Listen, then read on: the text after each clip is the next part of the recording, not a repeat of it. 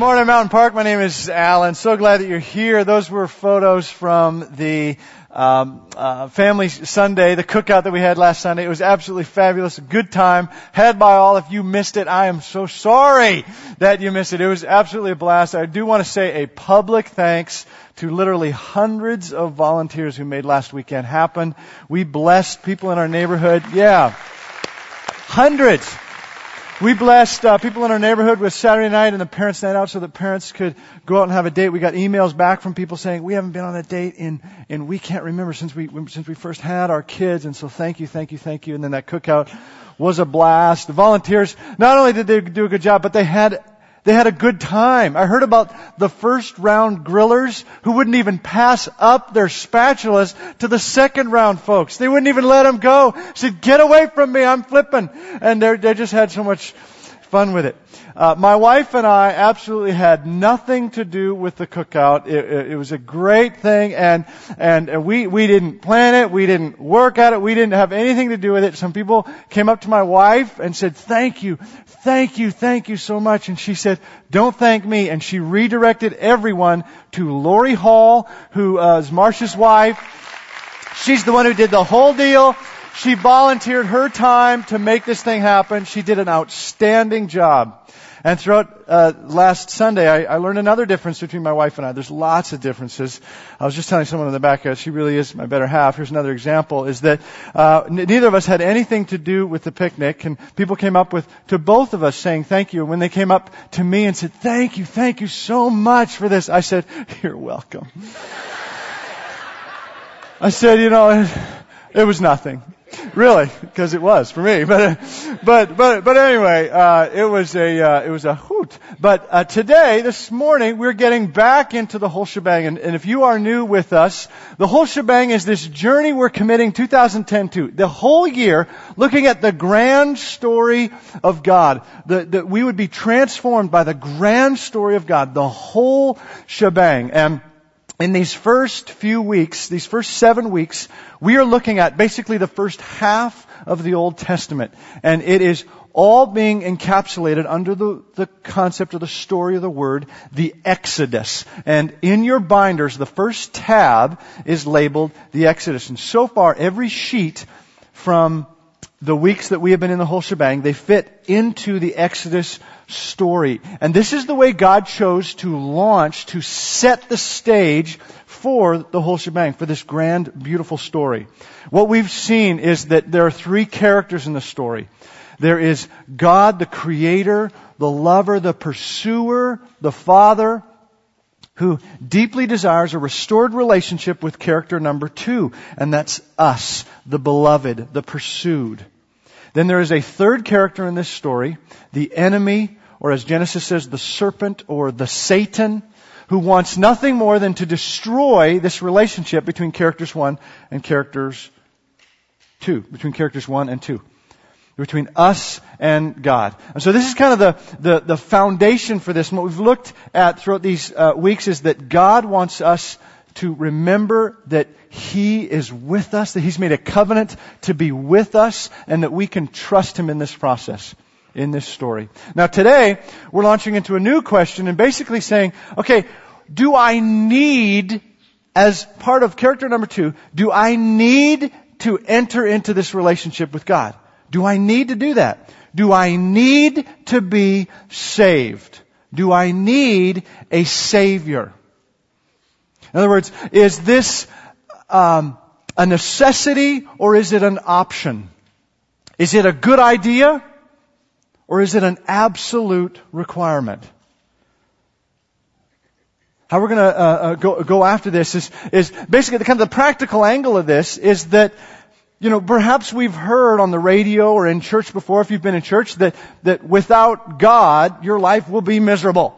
And without a relationship with Christ, everything will be horrible for you. But what about the person who lives next door to you, who doesn't go to church, who has no interest in God whatsoever, who has a larger, nicer house, who has a better looking family than yours, who just seems to be enjoying life more than you're enjoying life? Explain that.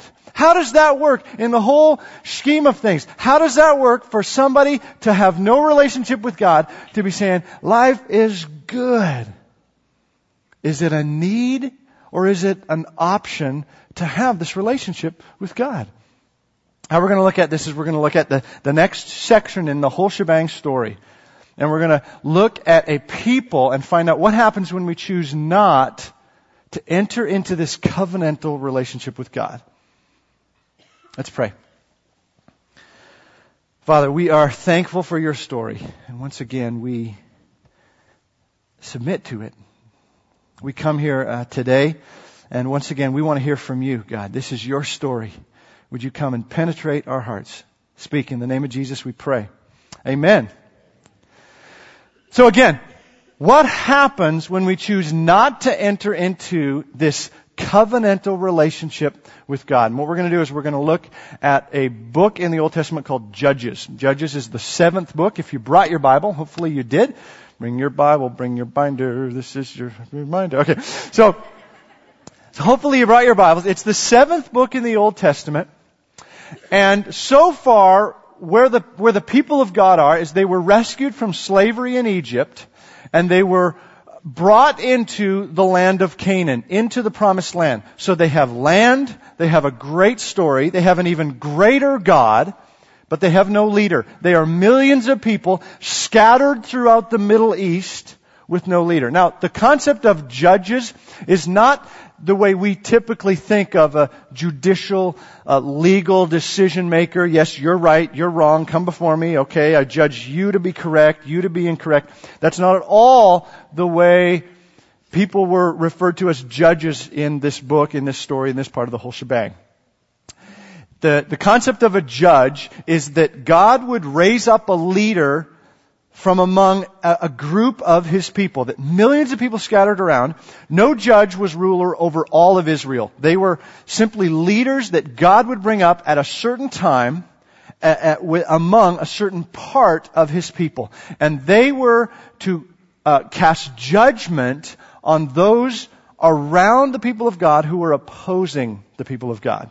So if the surrounding people, the surrounding nations were opposing the people of God, God would raise up a deliverer, a judge to cast judgment on those around them. That's what a judge is. And there is a pattern that we see very consistently in the book of Judges. A pattern through 4 things. A pattern of disobedience, judgment, crying out to God, and deliverance. This is what happens throughout the book of Judges. Disobedience, and connecting with our title of, do we really need to be saved? Disobedience is saying, I don't need God anymore. Or I don't need God at all for the first time. Disobedience, I don't need God. Judgment, God saying, yes, you do.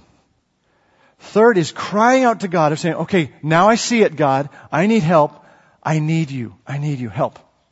Then deliverance is God saying, is God providing and helping, providing a judge, providing a helper, a leader, a deliverer, and then saying, hopefully this will be enough for you to remember that you need me. Hopefully this will sustain you.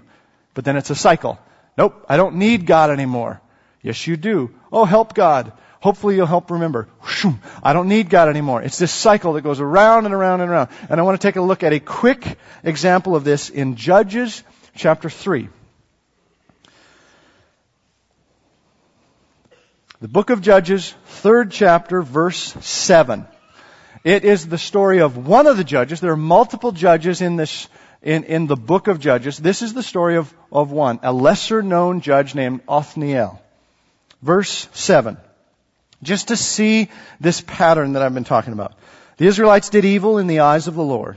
They forgot the Lord their God and served the Baals and the Asherahs.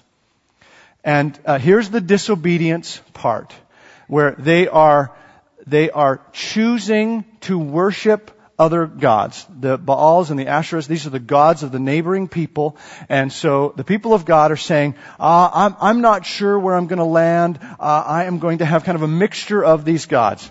And this is called idolatry. Sometimes we think of idolatry and we think this is an ancient problem. This is not something that we experience, but we experience our own version of idolatry. This is when idolatry means creating our own God. And for many of us, for many people in our culture, the idea of one God, this character, this one God can feel so limiting. One God.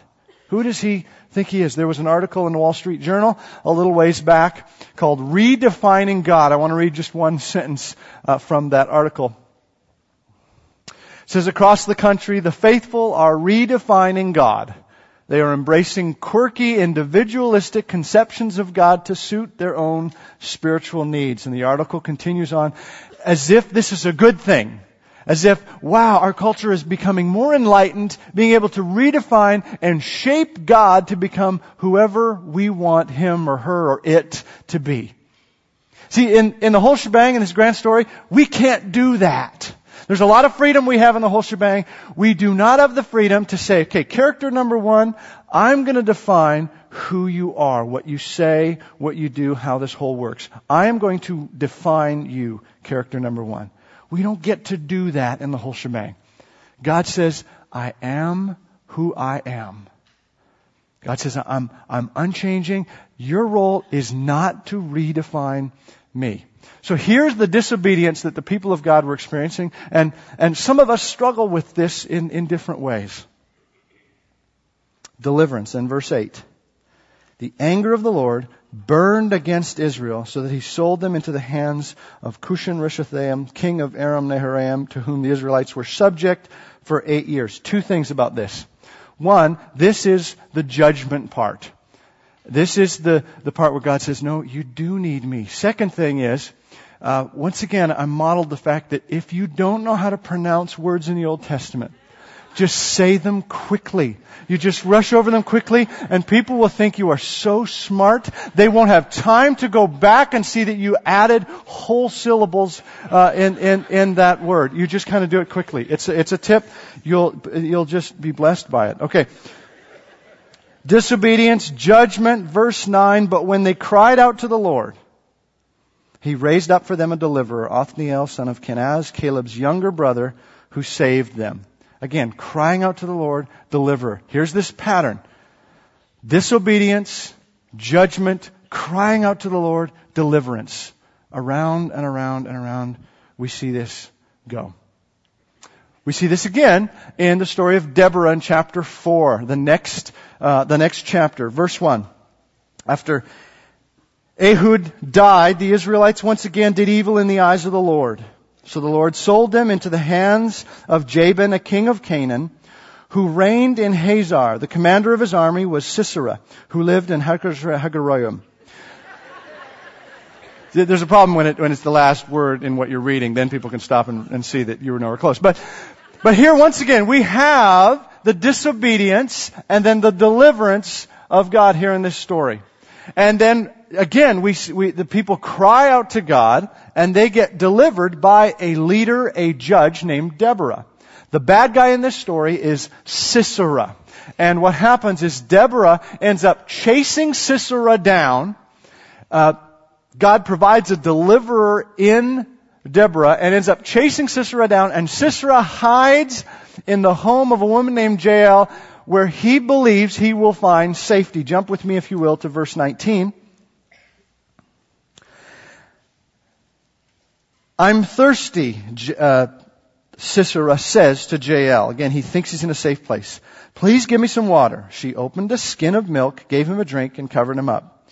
Stand in the doorway of the tent, he told her. If someone comes by and asks you, is anyone here? Say no. But Jael, Heber's wife, picked up a tent peg and a hammer and went quietly to him while he lay fast asleep, exhausted. She drove the peg through his temple into the ground, and he died. You can't say the Bible's boring.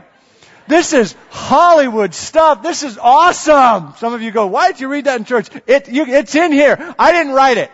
Okay, this is exciting stuff. You got to read your Bible. It's way more than what we think it is and what we assume it is by just kind of not looking at it. It's great stuff, great story. Story is consistent. There is disobedience, there is judgment, there's crying out to God, there is a deliverer. And the overall message of the book of Judges is that we find the people of God who continue to believe I can do this on my own, I don't need God, I can do this on my own, they cannot do it on their own. What we see over and over again with this cycle is they need a deliverer. They need a deliverer. And this flows into the next book of the Bible, which is called the book of Ruth. It's the other book we're going to take a look at here today. Flip, if you would, a few pages, a few chapters. Judges is 21 chapters. And flip to the book of Ruth, the first verse of the first chapter.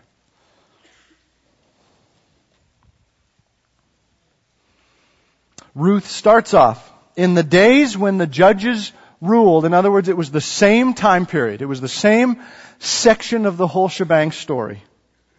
There was a famine in the land, and a man from Bethlehem in Judah, together with his wife and 2 sons, went to live for a while in the country of Moab. The man's name was Elimelech. I actually got that one right. His wife's name, Naomi, and the names of his 2 sons were Mahlon and Chilion. They were Ephrathites from Bethlehem, Judah, and they went to Moab and lived there. Now Elimelech, Naomi's husband, died, and she was left with her 2 sons. They married Moabite women, one named Orpah and the other Ruth. Just a little pause here for a little interesting trivia. Oprah, this is not a joke, Oprah was intended to be named Orpah, but there was a mistake in the handwriting, in the transition of this, and she ended up being named Oprah, that she actually discovered a new name.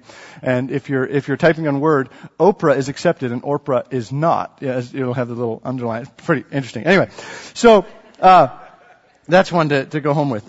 So after they had lived there about 10 years, both Mahlon and Chilion also died, and Naomi was left without her 2 sons and her husband. So just to recap, we have a widow named Naomi with her 2 widow daughter-in-laws, Orpah and Ruth. Naomi decides to go back to her homeland. She's in Moab, and she decides, I'm going to at least go back home. We had land back in Bethlehem. I'm going to go back here. Orpah decides to stay in Moab. It was a loving departure, but she said, I'm going to go ahead and stay here. Bless you, Naomi. Naomi could not get rid of Ruth. And Ruth went with Naomi back to Bethlehem. Now, this was a huge sacrifice for her, because the chances of her, she was a young woman, the chances of her getting remarried while taking care of her mother-in-law, her widowed mother-in-law, chances were very slim, especially in a new territory, this land that is not her own. Ruth makes a great sacrifice to do this. So they head to Jerusalem. Verse 19 here in chapter 1. So the 2 women went on until they came to Bethlehem. When they arrived in Bethlehem, the whole town was stirred because of them, and the women exclaimed, "Can this be Naomi?" "Don't call me Naomi," she told them. "Call me Mara, because the Almighty has made my life very bitter." The word Mara means bitter. "I went away full, but the Lord has brought me back empty. Why call me Naomi, which means pleasant? The Lord has afflicted me. The Almighty has brought misfortune upon me." She sounds so unpleasant to me in this section. Don't you hate it when Eeyores complain about life in this way? It drives me crazy to just kind of look at what we're saying when we say things like this is we're saying, God, you're not taking care of me. You're not blessing me the way you're blessing somebody else. My neighbor doesn't even know you. He or she has a nicer car, house than I do. And we're saying, as a result of this, as a result of what I see, what I have, God, I don't need you anymore. Now, I'm not pretending to understand what Naomi is going through here. Being a widow and having to leave Moab and go back with her tail between her legs back to her hometown. I can't even begin to understand that scenario. I can't begin to understand some of the pain and the difficulty that you are experiencing in your journey. I'm not making light of that. But the Almighty has not brought misfortune upon you, which is what Naomi is concluding here. The Almighty does not bring misfortune upon you. God grieves with your pain. He wants to be in loving relationship with you. He grieves when you hurt, when you're in pain. So Naomi does not respond well, but Ruth does. Chapter 2, verse 2. Ruth the Moabitess said to Naomi, "Let me go to the fields and pick up the leftover grain behind anyone in whose eyes I find favor." Naomi said to her, "Go ahead, my daughter."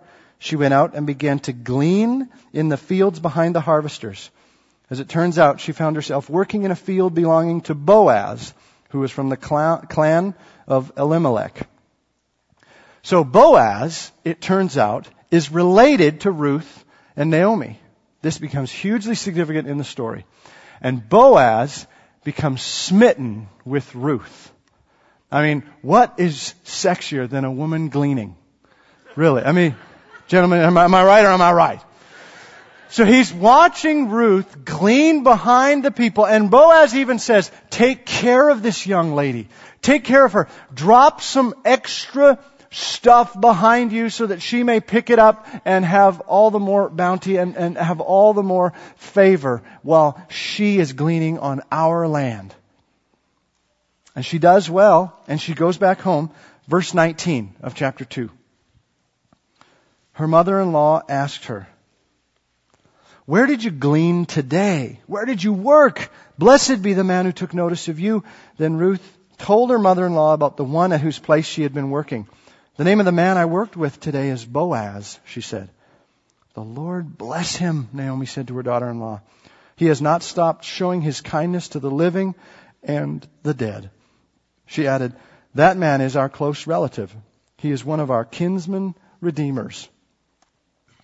Now, this phrase, a kinsman redeemer, it's probably not going to mean much to us in our culture, to many of us here.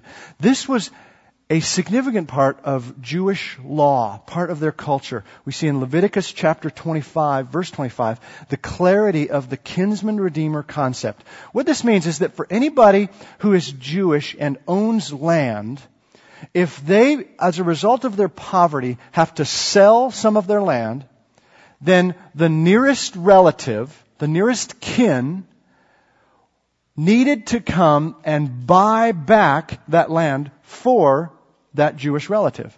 They needed to buy it back, to redeem that land for the one who is impoverished, the one who is in trouble. That's the kinsman redeemer, was to step in. Now Naomi was in a bad place. She needed to sell the land that she and Elimelech had that was a part of their family. She needed to sell it off, and it wasn't until they ran into Boaz that they discovered they have a kin, a relative, who could buy back the land. Boaz became their kinsman redeemer. And so the overall message of this story of Ruth is that regardless of Ruth's strength and her work ethic, she could not become what she became on her own. She could not do it on her own. You see, Boaz stepped in as the kinsman redeemer, restored the land, redeemed the land, married Ruth, and then Ruth and Naomi were taken care of for the rest of their lives.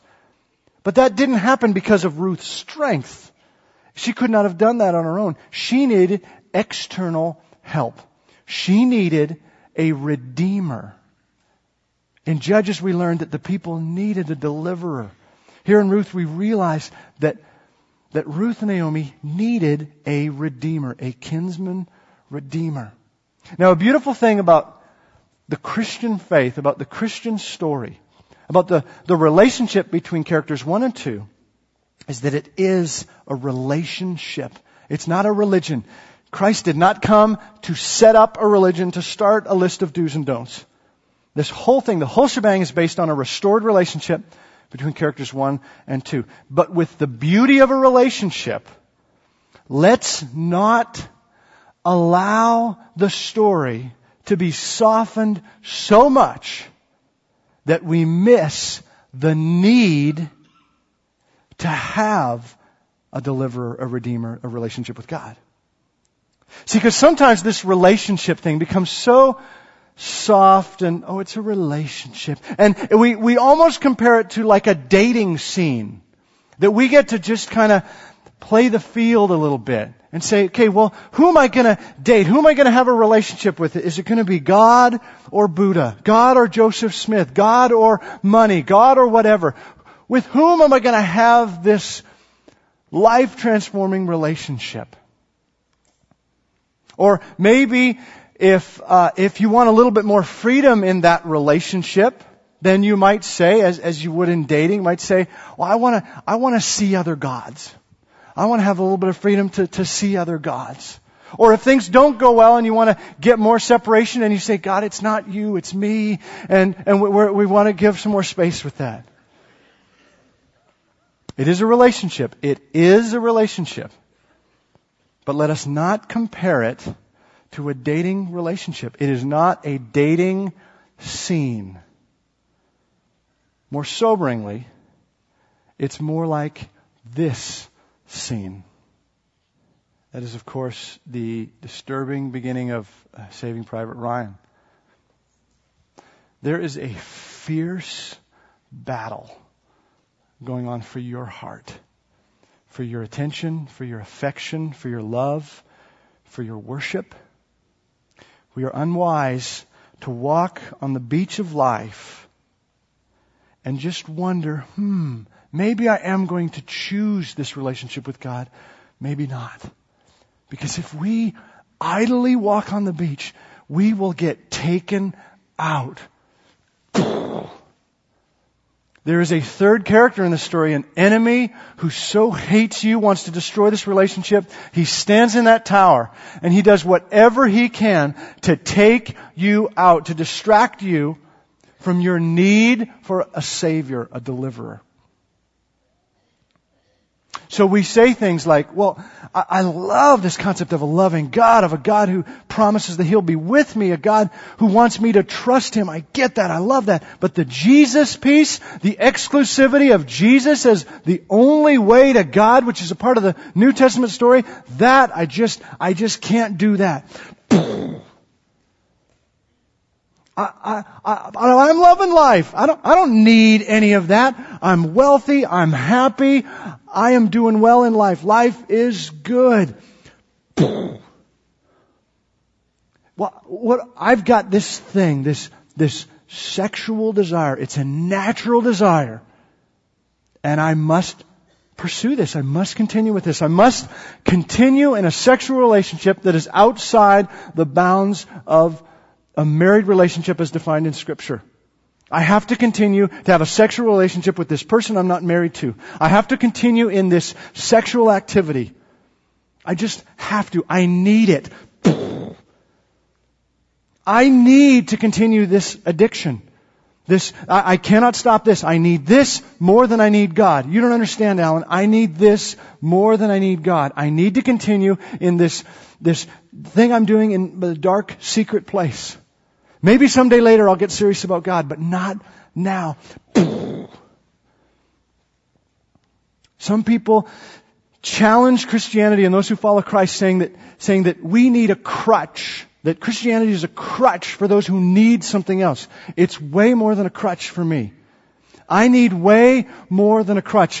When I'm lying wounded on the beach because of an assault that the enemy has had on me or because of my own sin, I don't need someone to throw me a crutch and say, good luck to you. I don't need a crutch. I need a rescuer.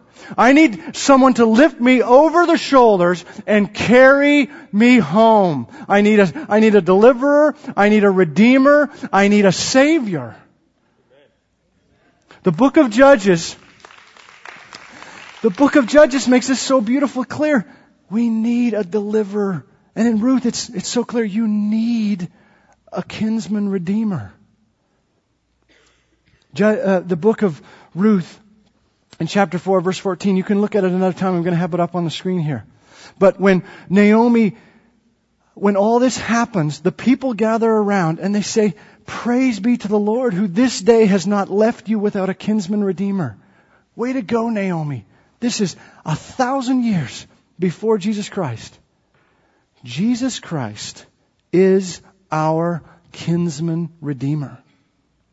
This story launches, it is a foretelling of the story of Jesus Christ. He is our kinsman redeemer. He came down to be with us, to be our kin, to be one of us, to be our kin. And the book of Mark says that he came as a ransom for many. He died on the cross to buy us back from the loss that we've experienced as a result of our sin. He came to redeem us. He is our kinsman redeemer. So we can say today, praise be to the Lord, who this day has not left you without a kinsman redeemer. Now maybe for some of you, this is new. This need part. That, sure, spirituality and a relationship with God, it's always been an option, and you've known other people who have been a part of this, but the need part, do you need a Savior? Maybe this is the first time that you've realized where you are on the beach and what is happening on the beach of life and the attacks that you're experiencing, and whether you need help in that situation. Perhaps there are others of you who've known this for a long time, but you've drifted far from it. That maybe you're back in church now, but you haven't been in church for a while, or you're just jumping back in today. And it's been a long time since you have assured yourself of this kinsman redeemer relationship. See, Jesus Christ is the kinsman redeemer. He is the deliverer. But He doesn't just take care of everything. We must invite Him in to do so. We have a responsibility to say yes to Him in order to allow that restored relationship to happen. And I believe some of you are not certain as to whether that has happened in your life or not. So as we close in prayer here today, and we're going to sing one more song after this, but as we close in prayer here today, I want to make sure this day, that every person in this room has the opportunity to embrace Jesus Christ as your kinsman redeemer, your deliverer, your Savior, your Lord, your rescuer. So I invite you to bow your heads, close your eyes. And just right where you are with your head bowed, your eyes closed, if you, either for the first time, or if you want to be certain today that you have embraced Jesus Christ as your kinsman redeemer, your Savior, I just invite you to slip up your hand. If you want to do that for the first time, or you want to be assured of that here this morning. I see in the back to my right, in the middle right in front of me, to my left, yes sir. Way to my far left. Just slip up your hand right in front of me here in the middle. God bless you. God bless you. You can put your hand down. Let's pray together. God, the stakes are high. Many of us here in this room are enjoying life. Life is good. The beach is good. But the reality is that in your whole story, in your whole shebang, as disturbing as this might be, God, we need you. We need to be saved. We need to be delivered. We need you to do something in our souls that we cannot do on our own. And that is have a restored relationship with God. So, Father, for those who raised their hands, I pray that you would bring certainty into their story right now. God, that right now here in this place, as you are listening, as the angels have gathered around in this place to celebrate changed lives, transformed hearts, that there would be a true heart and mind transformation that says, today, this day, I recognize that I need a Savior. None of us have this all figured out. But none of us want to be laid out on the beach, God. If you raised your hand, I invite you to pray this prayer with me. You say, God, I recognize that I need a Savior. I cannot do this on my own. Jesus Christ, I invite you to come and be my kinsman redeemer. In the name of Jesus, We pray. Amen. Amen. Let us stand for one final great celebratory song. If you have said yes to Jesus here today, celebrate. We celebrate with you.